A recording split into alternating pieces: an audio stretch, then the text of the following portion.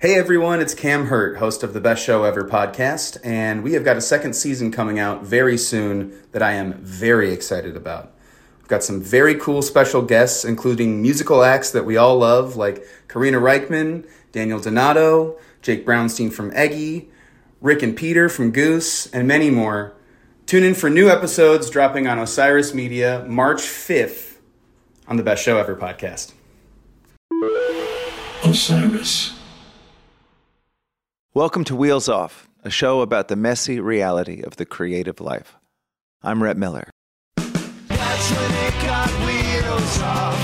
We started up and we ain't gonna stop. Oh, said I like it or not. That's when it got wheels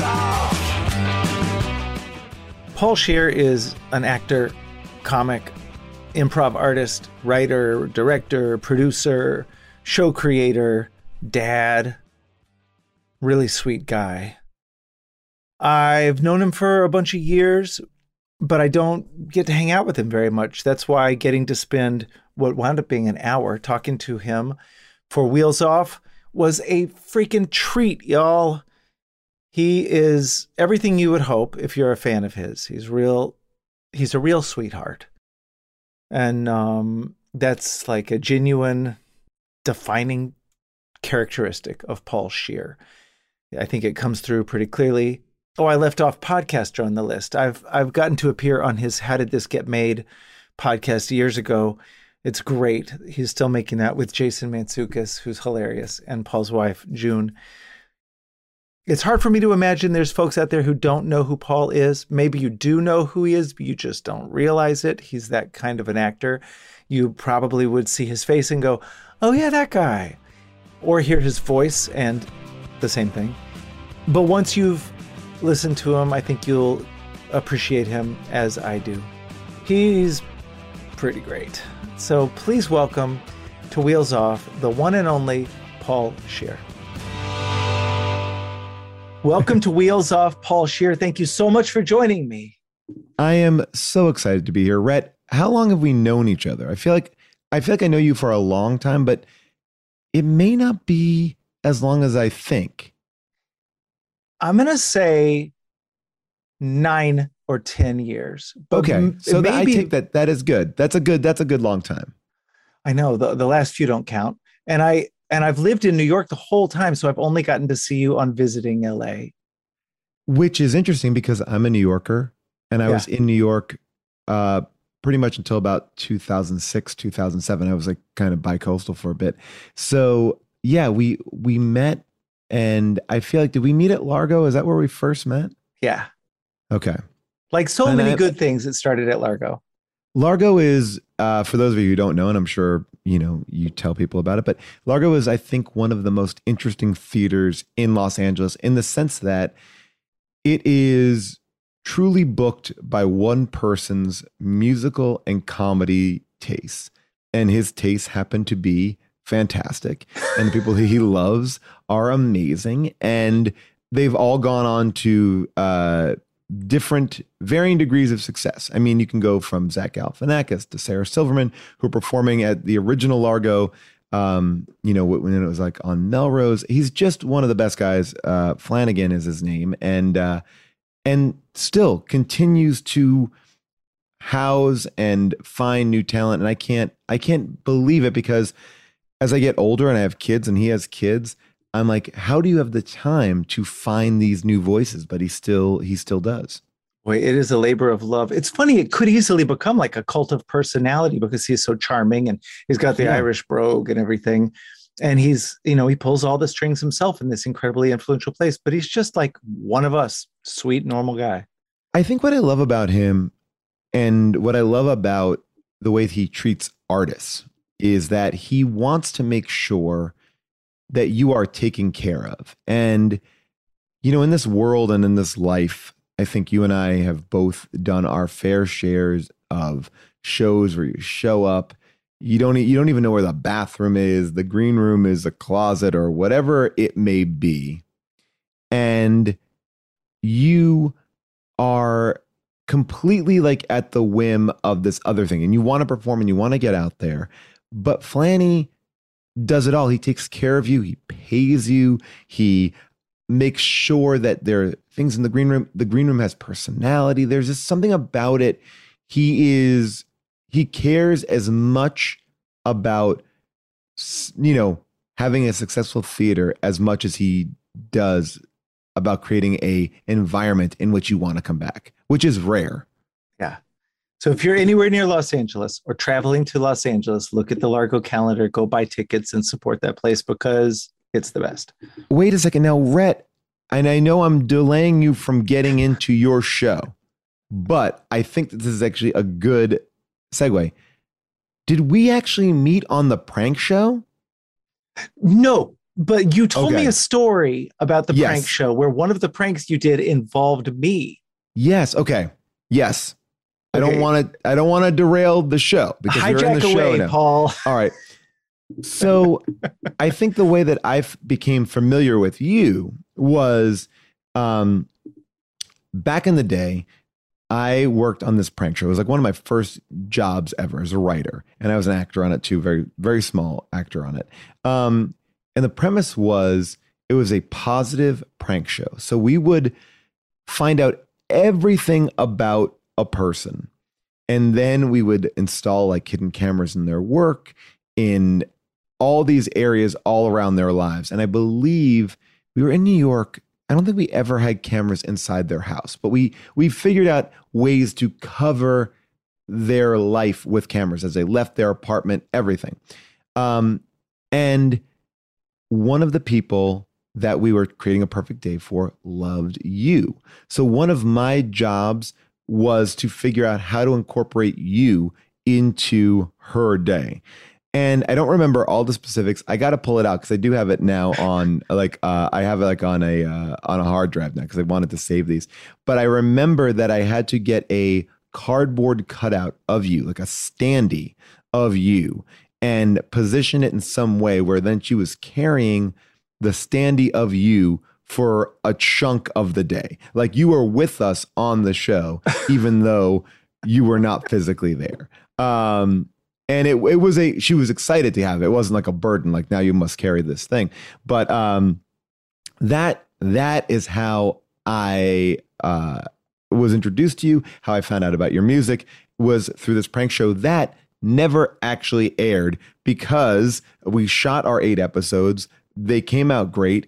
And then the head of, I think at that point it was maybe UPN or whatever, Warner Brothers, WB, whatever. It was one of these weird ones. They're like, oh, we don't do positive prank shows. We only do mean prank shows. And at that point, their number one show was a show like American Idol, but they were only putting through people who were shitty. And then the last episode was they took the shittiest person and like, you won. And like, oh my God, I won this contest. You're amazing. And then the host, and I feel for it now more, but oh my God, it was rough. The host had to come out and be like, you're terrible. You're terrible. And they're so ecstatic because balloons are dropping. People are cheering. What? And like, you're terrible. You're awful. And what? And then like the realization's like setting in. I was like, yeah, no. This is a prank show. You are actually the worst singer. And the person's like, and you're seeing them like, what? Like they're just getting hit by a Mack truck. And then but it's okay because we're gonna get you singing lessons and we're gonna make sure that you get all this stuff. And Get you some plastic surgery. it was so so bad. It was so bad.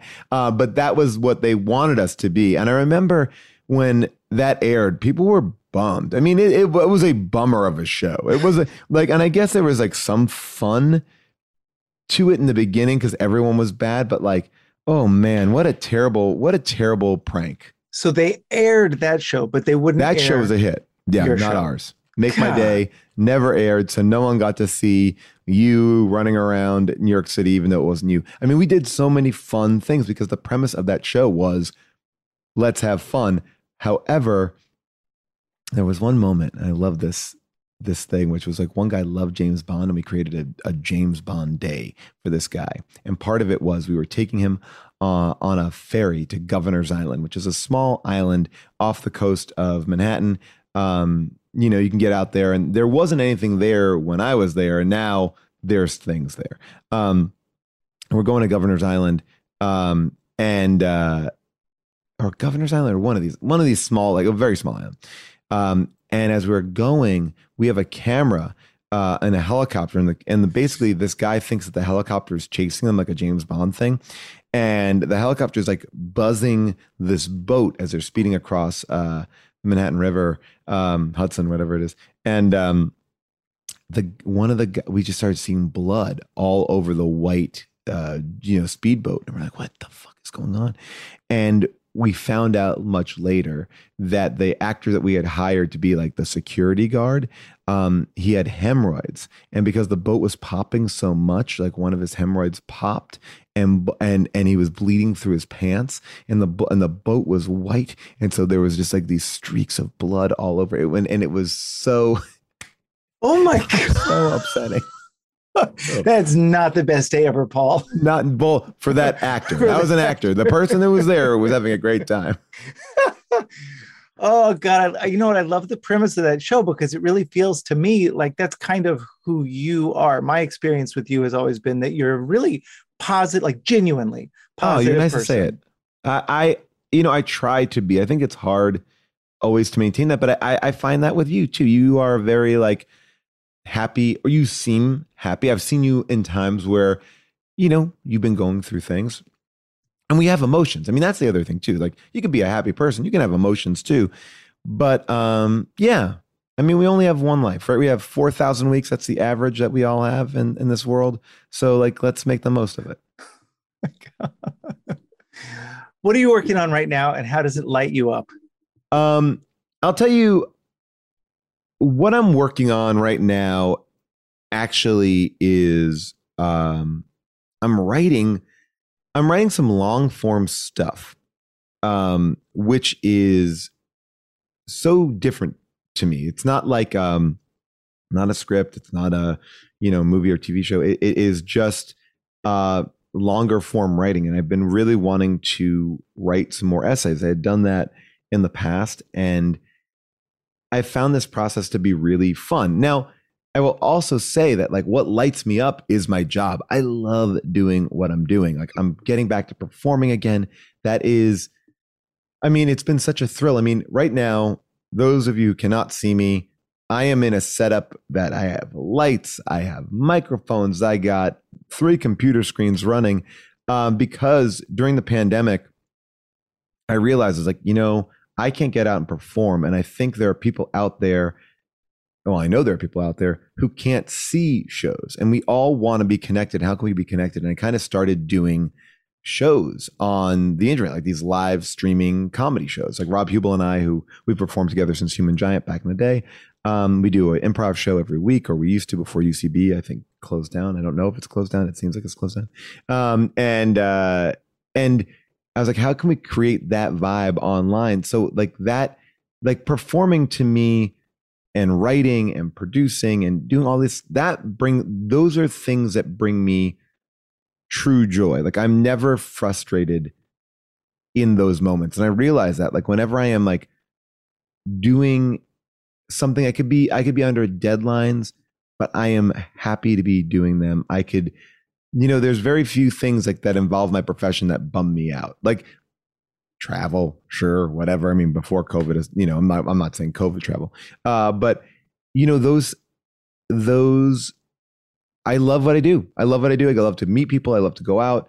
Yeah. And I think the only thing that brings me a little bit of like sadness now is a lot of the times I'm thinking, how much time will this take me away from my family? Because especially after the last 18, 20 months, I've been home so much, and I don't want to give that up. And I've been able to kind of find the perfect balance, which is like I finished doing a show at 7:00 at night.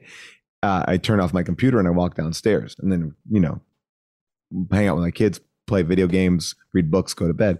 So it's like that kind of stuff. I've been just loving that. I love every aspect of being, this is going to sound real lame, but creative, and also seeing things. Like I just saw a movie last night that just blew my mind. I was like, this is amazing. I just love being surprised by, I don't want to, like, art always sounds like a lofty thing, but I just feel like I love reading stuff, seeing stuff, listening to stuff. And I feel like I get the most engaged when I am getting it from all sides, doing it and receiving it, which don't take that out of context.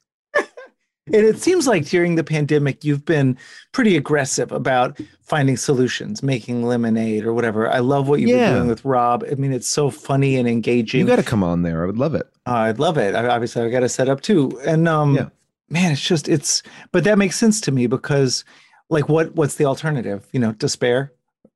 Well, yeah, to me, I came from a background, and I'm very curious about this with you as well, because I came from a background where at UCB, which is Upright Citizens Brigade Theater, which I would call my home theater. That's where I learned to do what I'm doing. I always wanted to do this, but then I found a group of like-minded people, and that was them.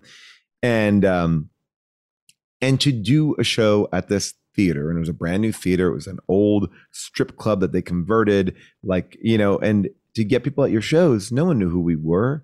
No one knew who this theater was. So we'd have to make a flyer that seemed bombastic. We would go out in Union Square, which is in the middle of Manhattan, and flyer people. But people weren't going to take a flyer because there's a million people out there with flyers. Like, how do you get your flyers to make it work? So we would do things like we'd have one of our friends dress as Santa Claus, and we'd have all these wrapping paper tubes.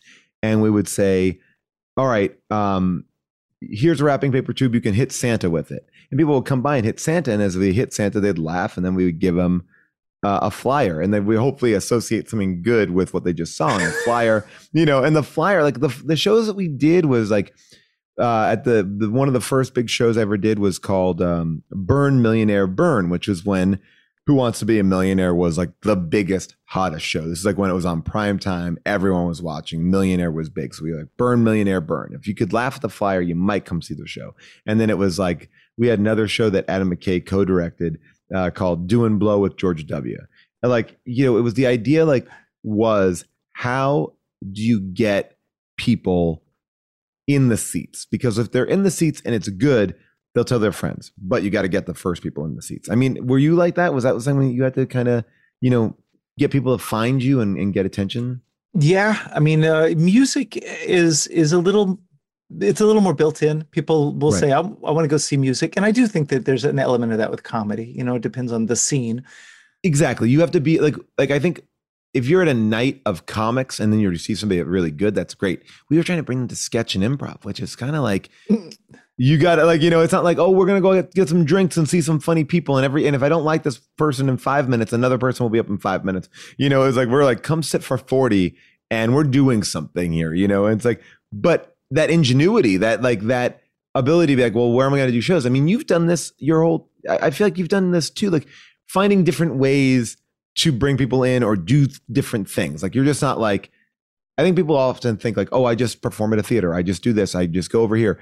But you have to find ways to kind of cultivate an audience or make them come out to see you in a different way or the way that you want them to see you. I don't know. Well, there's a philosophical thing that I've always kind of wrestled with. There are some performer artists type people who think that if they develop a mystique, right, and they act like, oh my God, I'm so brilliant, that people will just come to them. And for some of them, it works. But for me, I've always thought, I have to go out there and have 5 times as much energy as they do. And anyone, I bring it. Like, if I show them that I'm having fun, then they'll feel justified in having fun themselves, or like they've got permission to have fun. So that's always been my approach. I think I'm a similar boat in the sense that I am accessible. I don't mind being accessible. Like, I have, in this time, I have a Discord. I'm doing a Twitch show. I have podcasts. I respond to comments. I get in the mix because why? I know there are people who out there who don't do it, but, and maybe I'm right, and maybe I'm wrong. I don't know. I feel like I'm appreciative of everyone who supports me, and I want to create a relationship with those people. Obviously, there are things that I keep that are private. But I want, we're all in this together. Like, we are all, I don't know. Yeah, I think you're right. Like, that idea, I've worked with a lot of people who have that mystique too. Like, is it, and you look and go, oh, is is it better to be that, or is it better to be this? I don't know. I don't know what the answer is. I think you probably will be happier the more genuine you are, because you don't have to put anything on, right? You can just be you. And then people are not like upset if you're not you, because like I think sometimes when we get really upset with people, it's like, oh, the facade dropped. The person I wanted them to be, they are not. And then we're angry and disappointed in them. It's because, well, yeah, they were wearing a mask. That's not the person that they are. And then when we see that person, or conversely, we believe in a person for a certain amount of time.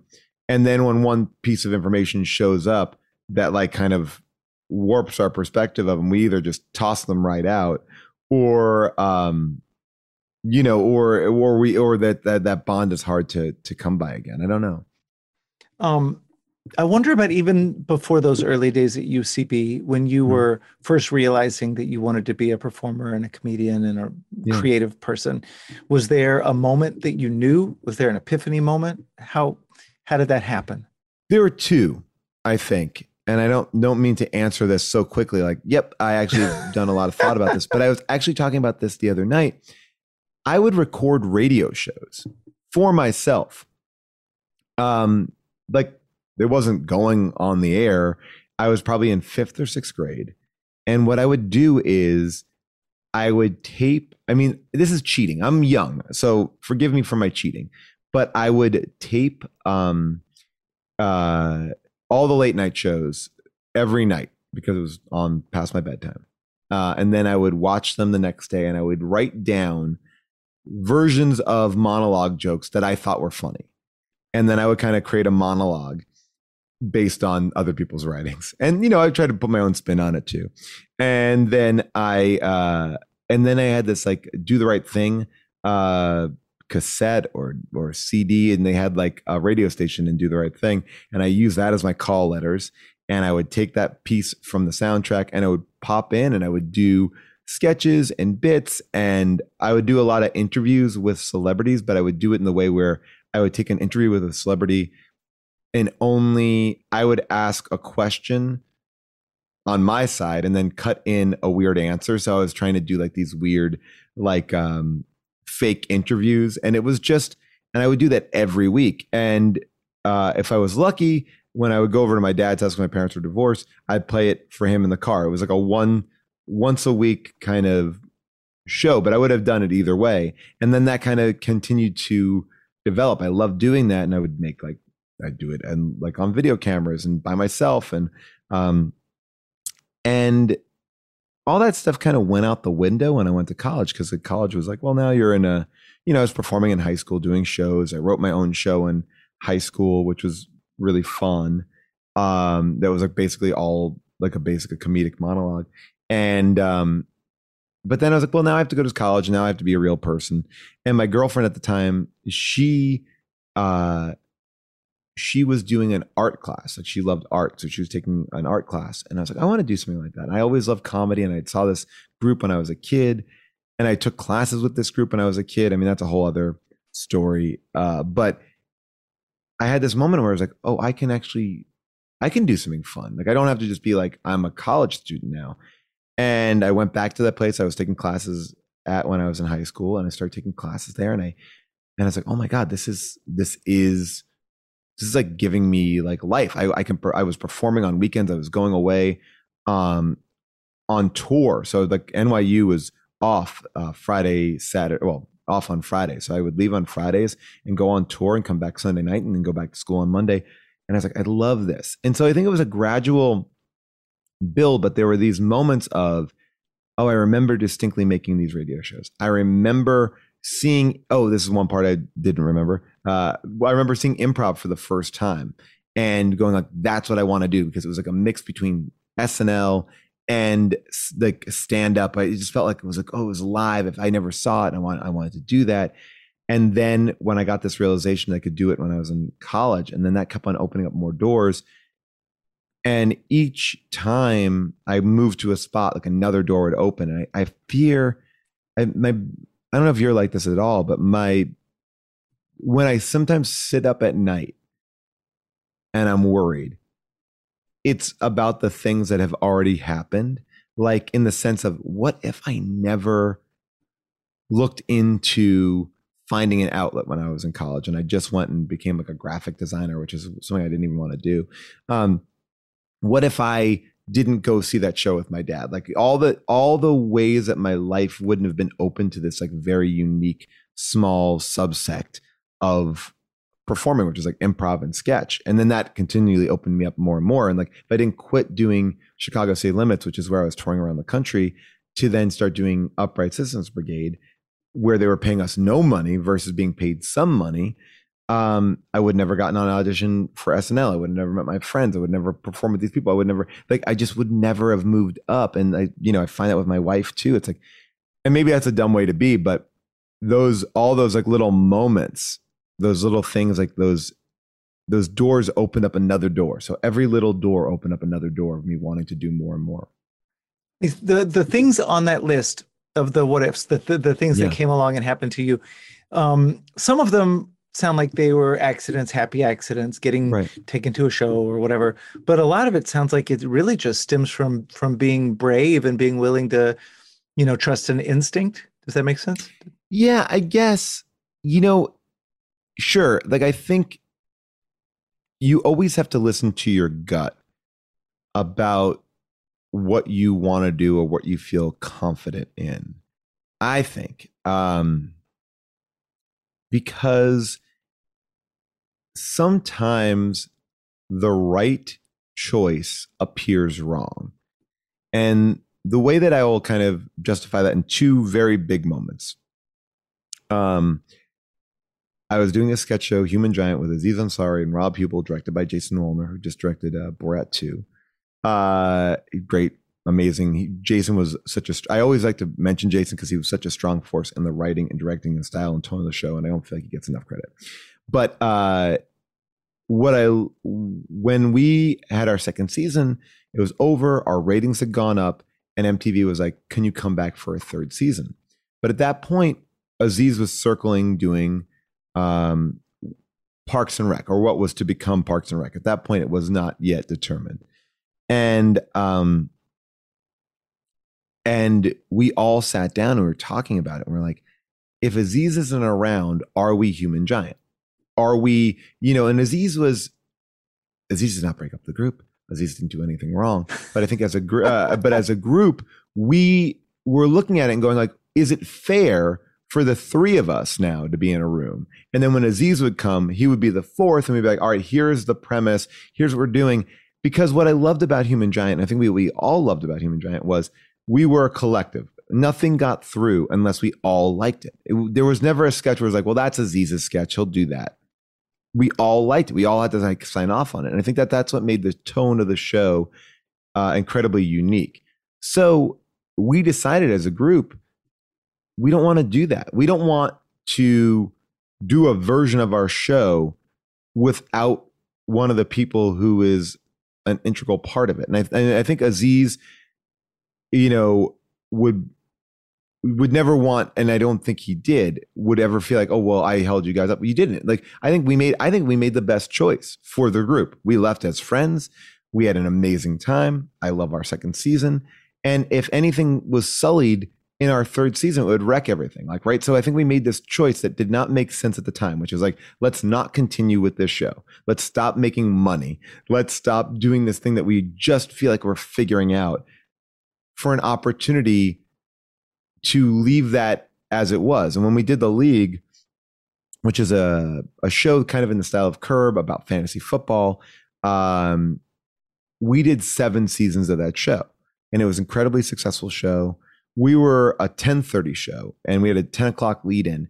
And over the last like 3 or 4 years, our numbers at 10:30 were higher than 10 o'clock. And that, if you know anything about TV, and you shouldn't, because this is the most minutiae bullshit of all time, a 10:30 lead in getting higher than, or a 10:30 show getting higher than their lead in is very rare. Normally, like as you get later, the numbers go down. It's just the way it goes. So we were in a very successful spot. We loved working together. It was a great time. And FX offered us a ton of money to come back and do more shows. And we said no. As a group, everyone in that group was like, we love this experience, but creatively, I think it's run its course. Like we did 7 years, like 7 years of that. And those are those scary decisions. Like, but I know I'm right. I know that we were right. And I may look back and go, maybe I would have done a third season. Maybe I was too strict, or maybe we should have done another season in the league. But then that negates every choice after that. And if I didn't, and not to make this, all about me, but the idea being that I think when one opportunity is cut off, you start to open yourself up to other opportunities. And I think this business, and what the best part of being in show business and being a creative person is you get to meet and work with a lot of different people. And that is the beauty of it. Like when you work on movies, it's like you're on summer camp, you have all these friends, everyone, we love each other, it's the best. Then you go away and you never see them again, for the most part, you text or whatever. But, and when you were on TV shows, oh my God, they're the best. And then you go away and I want to continually have those experiences, because every one of those experiences brought me something new. If I work with the same people over and over and over and over again, and I do work with a lot of people, like Rob Hubel, I work with him a lot, but he's not the only person I work with. And I think that trusting your gut, trusting your instincts, following your, like, whatever that gut is creatively, that fire that you're talking about, like, if you feel like, I don't know, you can't do it. If it's out of fear, like I'm afraid of, like, I think there's a difference of I'm afraid of putting myself out there versus I'm afraid of diluting what I've made. Does that make sense? Oh, absolutely. You recognize sort of the greatness of those first 2 Human Giant seasons and what you guys did with the league. And I mean, it reminds me so much of band dynamic, like, right. Would my band be the same without this core member? And then would our catalog survive, a potential shark jump? And I think, well, I was going to ask you this question, because this is a whatever. I'm not going to set it up more than this. I believe that one of the smartest musicians of all time is Billy Joel, in the sense that Billy Joel is like, I don't have this anymore. I can't write these songs anymore. So I'm stopping writing these pop songs, whatever you want to call those songs. And I'm going to perform the hell out of all the songs that you like. And there was something so smart about that, because it was like, great, you go see a Billy Joel show and he's like kind of locked in amber. He's performing the hell out of those songs, but it's not like, hey, here are the 10 that you like, and I'm now going to play like 4 off the new album that it's not matching anymore. It doesn't feel like that one anymore, but you got to sit through those, because then I'm going to play 4 more that you really do like. And there was just something about it. I was like, I've never really seen an artist basically be like, I'm out, but I'm in. Like, I'm going to do my residency at Madison Square Garden. I'm going to perform over here. I am a functioning musician. I'm just not I'm done. And I've never seen anyone do that. Has anyone else done that? Well, it's doubly savvy, right? Because it makes sure that he gets to continue making his fans happy by only giving them exactly what they want, but also less work. I don't got to make new stuff. Yeah. He doesn't even do re-releases. And it's a sort of like, and he has a giant catalog where, love it or whatever, it's like he's got a giant catalog. So the shows probably are still interesting on some level, but it's just sort of like, yeah, let's fucking go and knock it out. And I think that, I felt very old. I went to a Foo Fighters show at the Forum like a couple weeks ago. It was amazing. It was great. I've never seen the Foo Fighters live, and I've been a big fan. And I know that that's a very questionable thing. I know people are like, what? You like that? I like the Foo Fighters.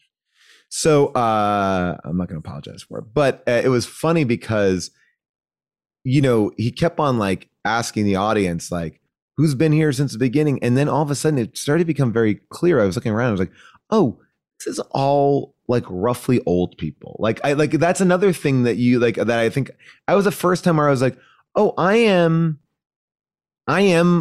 like that older guy now at the concert, in the sense that I used to be like, I go into the city and go see Evan Dando, or I would go see like Weezer and whatever I was going to see, like where they're new, and I was young and it was like, let's go in. all ages. They don't card you. You don't have a light. You don't. I'm not 21. And then I looked around and I was like, oh, this is the first time where I'm like, I've been around for like a while. Like he was making jokes about driving a minivan and calling people old. And then I looked up how old he was. I'm like, oh, motherfucker, you're older than me. Like what? Like why are you can't be like?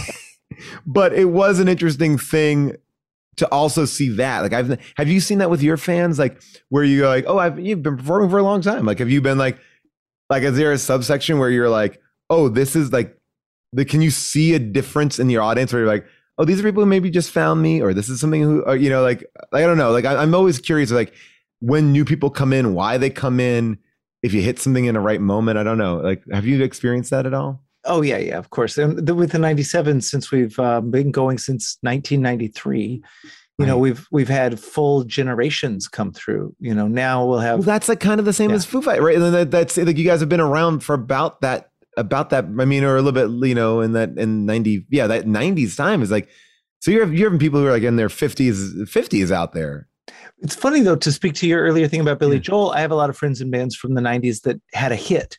And there's a thing, especially I think with 90s bands, where when they have a hit, they get sort of locked in, Amber, with that hit. And now they're on a tour called the Eternal Summer Tour. Then they play a handful of songs and they close with their hit. And then whatever the next 90s band comes on. I know it's like that was at Dodger Stadium just a little while ago. It was like Green Day. Mm-hmm. It was like, and it was like, oh wow, Green Day is a part of this like threesome. Like I saw a threesome at the Staples Center and it was great, but it's like, okay, I'm watching Boys to Men do the 4 songs. I'm going to watch NSYNC do the 4 songs. And oh wait, so the Hella Mega Tour had other bands on it that below Green Day that were like Boys to Men and NSYNC? Oh no, these are two different. Yeah, okay. So the Boys to Men, NSYNC, and the one with Nick Lachey, I forget that one. Sure. Okay. So it was like I think it was NSYNC. But that's more it was Backstreet Boys. It was yes. It was Boys to Men, New Kids on the Block, and the Nick Lachey. That was the threesome. Sorry, it took me a second to get it all together. But I remember seeing like Natalie Imbruglia play at like Hard Rock Live, and she played Torn 3 times in one show. My God. But well, of course, because what else is there? And then also covers. They'll do covers. Yes. Yeah. Yeah. Well, whenever I get, sorry, this is not to make it about me. I want it to be. I'm sorry. I keep on cutting you off. I want to hear. The whole point is that to interview you, I'm supposed to be interviewing you. But people want to hear about you. They don't care about me. Whenever I start beating myself up about whatever, I think the bands that had a hit, they have their own mantle to bear, and maybe the publishing checks that roll in every month are bigger. But we've gotten to have a career where every record is regarded as sort of like a new entry that people welcome to our catalog, and there will be songs on it that will end up playing forever. But we've never had to sort of stop time, which is what happens when you have the big hit. Well, let me ask you this question. Obviously, you're incredibly successful. Obviously, you've had hits, but do you think it is better? And you may say, well, Paul actually did have that. And this is my own problem. You didn't have I don't believe you to have like a defining hit where it's like, that's it. Like Green Day, it's like, I know what that hit is. Like, and that's not it's sort of like you've had a career of good songs, good albums, but there are those people who just pop really hard with like a single and that first album, and a lot of people like maybe check out after that first album. Like, it's like, and I think like Pearl Jam could have been one of those bands, right? Or something like that, but they are not. Like Pearl Jam has now become this other thing. I'm talking about these 90s bands and stuff like that.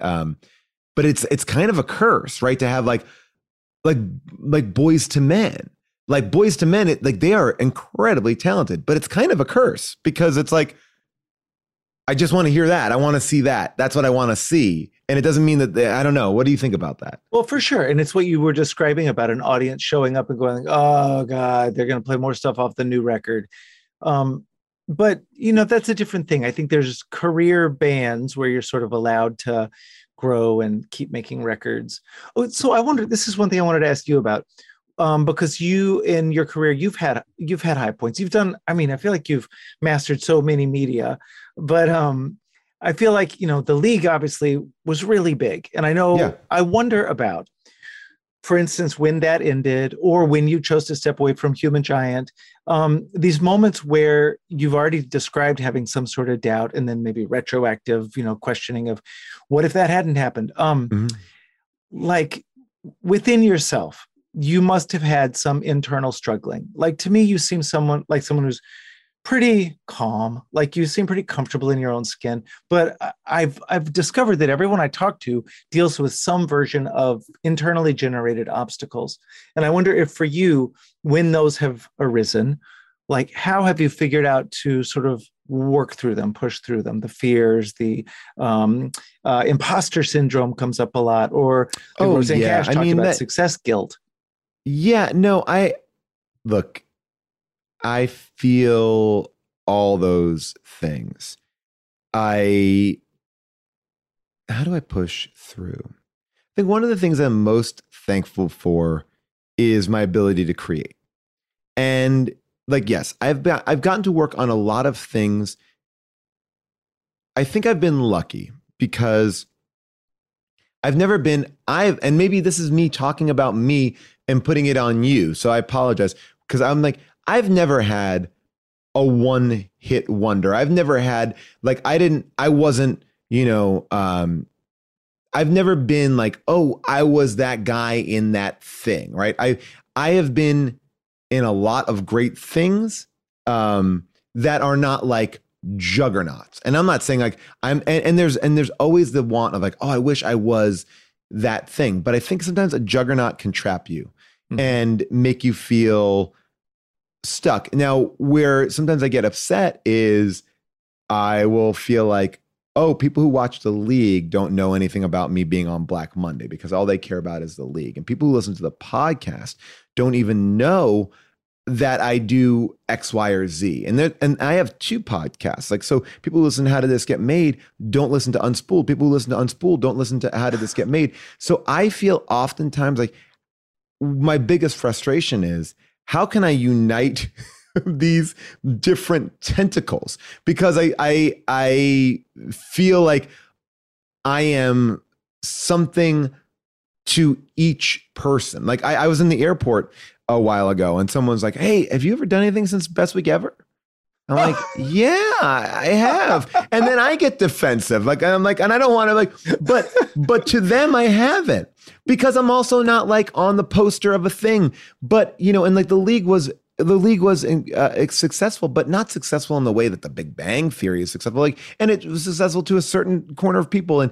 And there's great, I do love my career because I feel like what I'm able to do is continually try to find things that are different. Like whatever I do next, I don't want it to feel like the next thing. I think I could very easily be like, oh, I want to do something that feels like Andre. I want to keep on doing sketch comedy. I want to do, like I try to make choices. So when I was doing the league, I was like, I'm doing this character.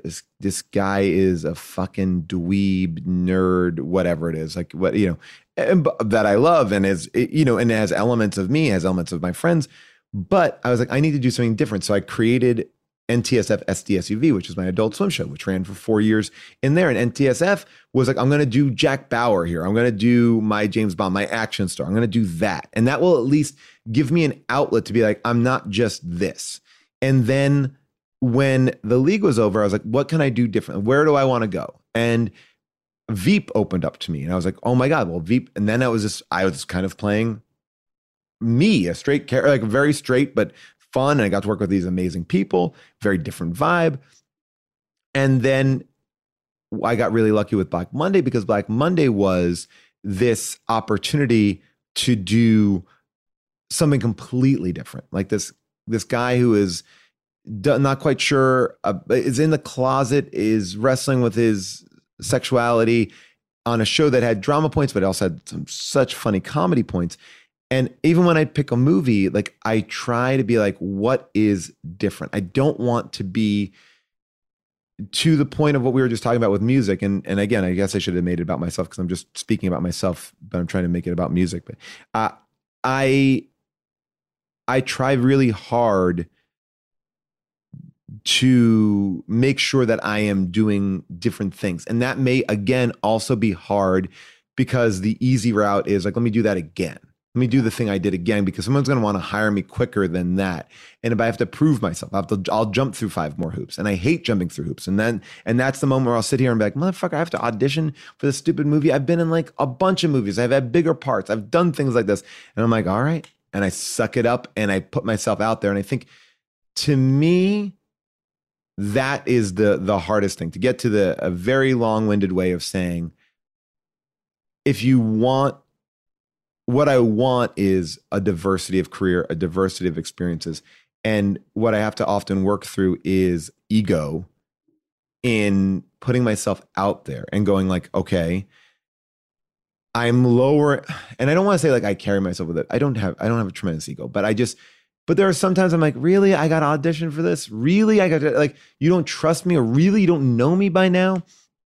And that bums me out. Like sometimes I'm like, I'm auditioning for and this is me at my worst. And I'll be like, this is a director who's never directed anything.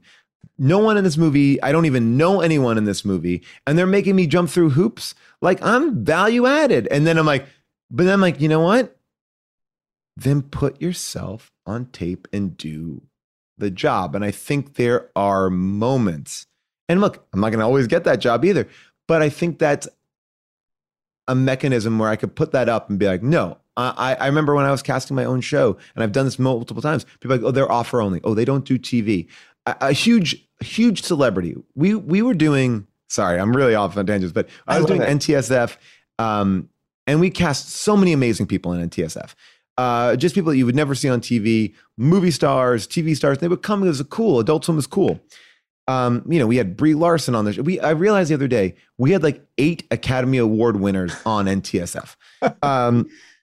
But all that being said was, we would offer things to people, and they would be like, "Oh, they don't do TV." And then all of a sudden, one person we offered TV to then did a full series like a year later. But whatever. But I always found that the people who came to play were the people that we had the best time with. It's almost like, yes, I may be bummed that someone said no. I may be bummed that whatever, but the people who said yes wanted to be there.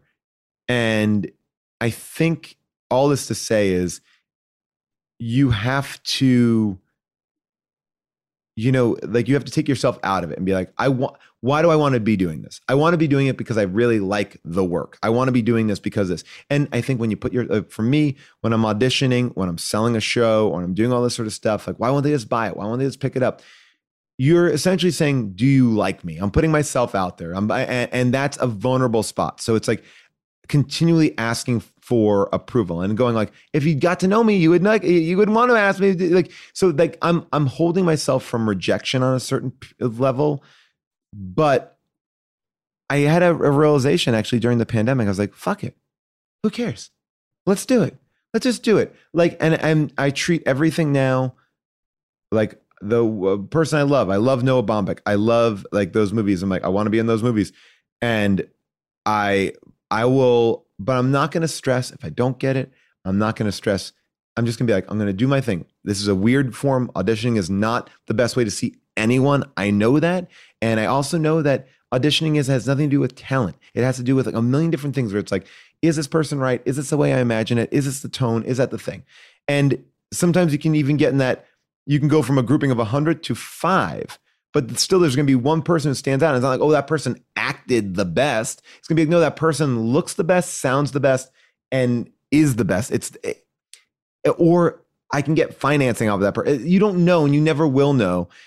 And I'm trying to take my ego out of it. When I had to audition for the Black Monday show, like, of course, my friends have created it. They asked me to come in, and that was something where I was like, I'm okay, all right, I'm nervous. I hope I get it. I'm putting myself out there. Then I had to audition with Don Cheadle. I'm like, oh God, I'm nervous.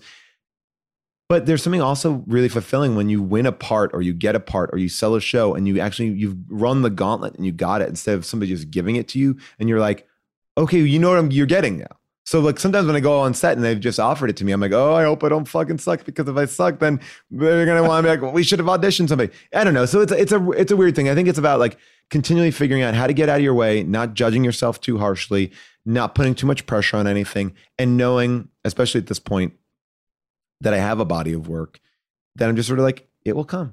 And when it will come and how it will come and who it will come from, I don't know. But I'm like, and that's why I'm a big believer of, I don't make lists, I don't make rules, I don't not like, I need to work with Al Pacino by the time I'm 22, or I got to be on this, I got to be on that.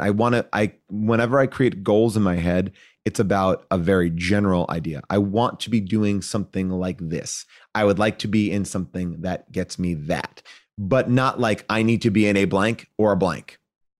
And that's, I don't know, that's a very long-winded way of answering your very quick question.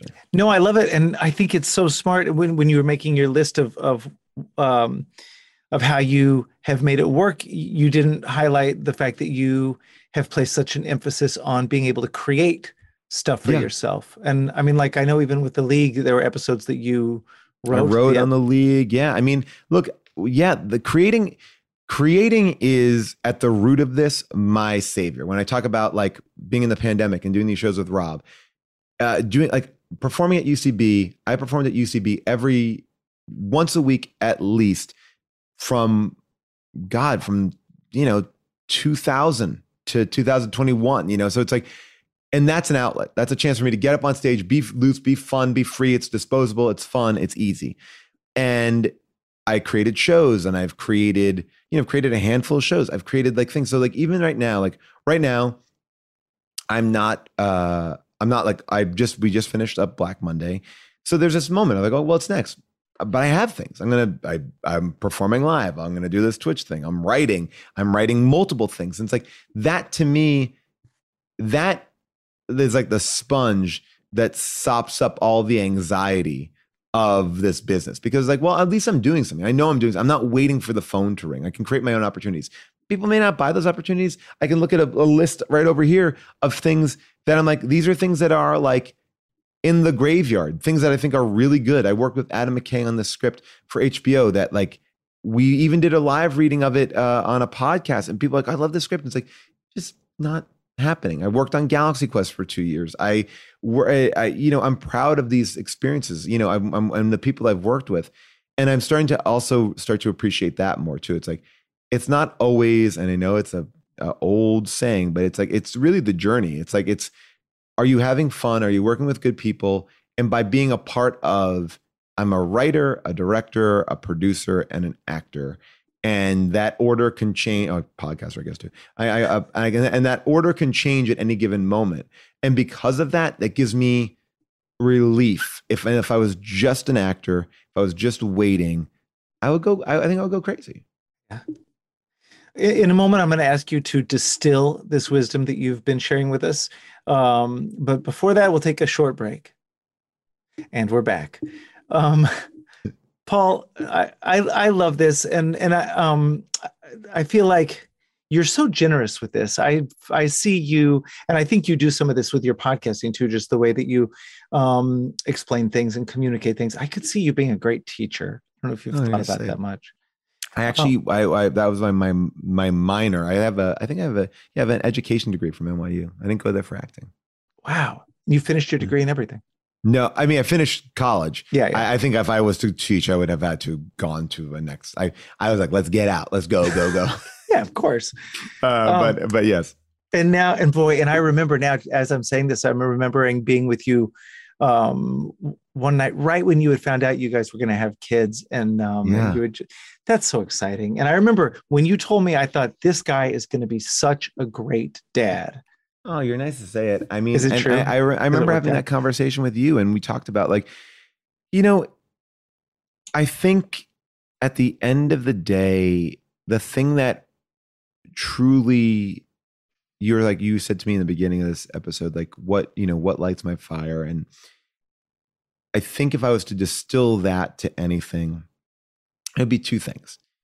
It would be being creative and being surrounded by people that I love. And there are obviously variations of those people that I love. You know, obviously my wife and my children is at the highest top of, family is at the highest top of that. But like, I get so much energy just from being with my friends, and those are the things. And I think, like, no matter where your career is, because we all have hills and valleys, and we don't know when we're in the valley, or we don't know how deep it's going to go. We don't know, when it's going to stop if you're on a hill. If you can rely and rest in and be happy with the people that you are surrounded by, you will live a better life. Because I know people, I'm sure you do too, that are just about career. And if you live by career is a fickle beast, and that's going to let you down more than anything else. I think it was a Noah Baumbach line that I've tried to remember all the time about ice. Ambition is the ice on the surface of the soul, something like that. Oh, wow. I love that. Yeah. I don't know if that could be completely wrong. Oh, well, I like it though. Let's give it to him. Let's say that's that's who it was. But my typical final question is, if you were to run into a 21-year-old version of yourself, but in today's world, and I think maybe you just gave me the answer to this, but I don't know if this would change with regards to your own willingness to take advice or what you needed to hear at 21. But what advice might you give 21-year-old Paul Scheer in 2021? I would say in 2021, let's say COVID is a little bit better. So I'll open that up. But I think the thing that I would say to the 21-year-old version of me is, this is a moment in your life where you have no responsibilities. You have nowhere to be, nowhere to go, and use that to the best of your ability, in the sense of travel, have life experiences, focus on what you want to focus on, but also recognize that this will be the one time in your life where you can basically rebound from anything, go and do anything. And that, and yes, I wouldn't change, I don't need to tell myself anything about where I was creative. I was doing stuff. I wouldn't want to tamper with myself in that way. But I would tell myself to enjoy that, because I think the only thing I would, and this is, again, maybe this is a regret that I don't have, or a regret that I have, which is I definitely was career focused. Once I found out, oh my God, UCB and these people, I want to perform all the time, I didn't ever allow myself to take a break. But I could have taken a month break. I could have gone to Europe. I could have done this stuff, and I felt there wasn't I need to be here. I need to be here. And yes and no, because I'm here now because of that. But I also feel like sometimes you need to see the forest through the trees, and you can do this. And I'd also say, don't settle down. Don't settle down, because I feel like I was a person who was in longer relationships earlier in my life, and I don't know if I needed that right then. That's great. That's very useful, actually, I think. Right. Oh, Paul, this has been so cool. Thank you so much. I feel like I'm the luckiest guy to get to have this conversation with you today. No, I loved you. having this conversation with you. You made me realize stuff about myself as I'm talking about it. I don't get to talk about this stuff in a very earnest way. So I apologize if any of it comes off whatever, because a lot of it is just off the top of my head. But it's a weird thing to analyze yourself and be what am I doing and how do I feel about it? Well, but I think it's useful. And I think that a lot of people don't ever really get to hear people that they admire get into that kind of stuff, because we all have to seem, bulletproof all the time. Yeah. And I think, there was a quote that I heard, and I'll leave you with this. And I know you already got me out of here, but I'm going to say one more thing. There's no end, right? There's no end to what we want to be doing, right? And I think that that's much more in a creative space.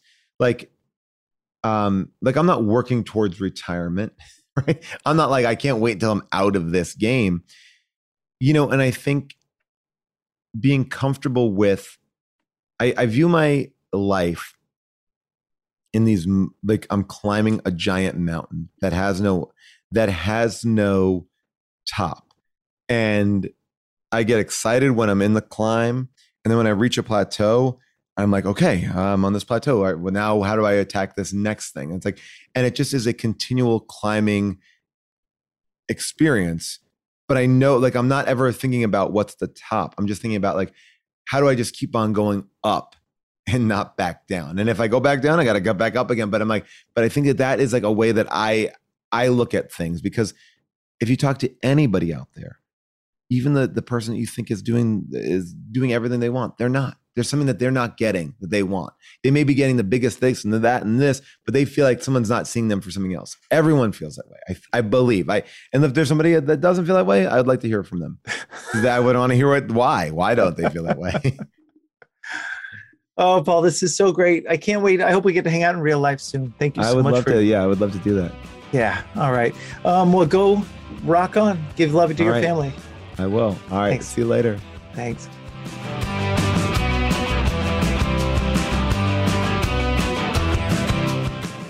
All right. Thank you so much for listening to Wheels Off. Please be sure to rate and review the show on iTunes. That helps us appear higher in the search results and lets other folks know that it's a cool podcast to listen to. Also, as the kids say, don't forget to subscribe on iTunes, Stitcher, Google Play, or anywhere else that you listen to shows like this so that you never miss an episode. This has been Wheels Off, and I'm Rhett Miller, encouraging you to create every day. Thanks, y'all.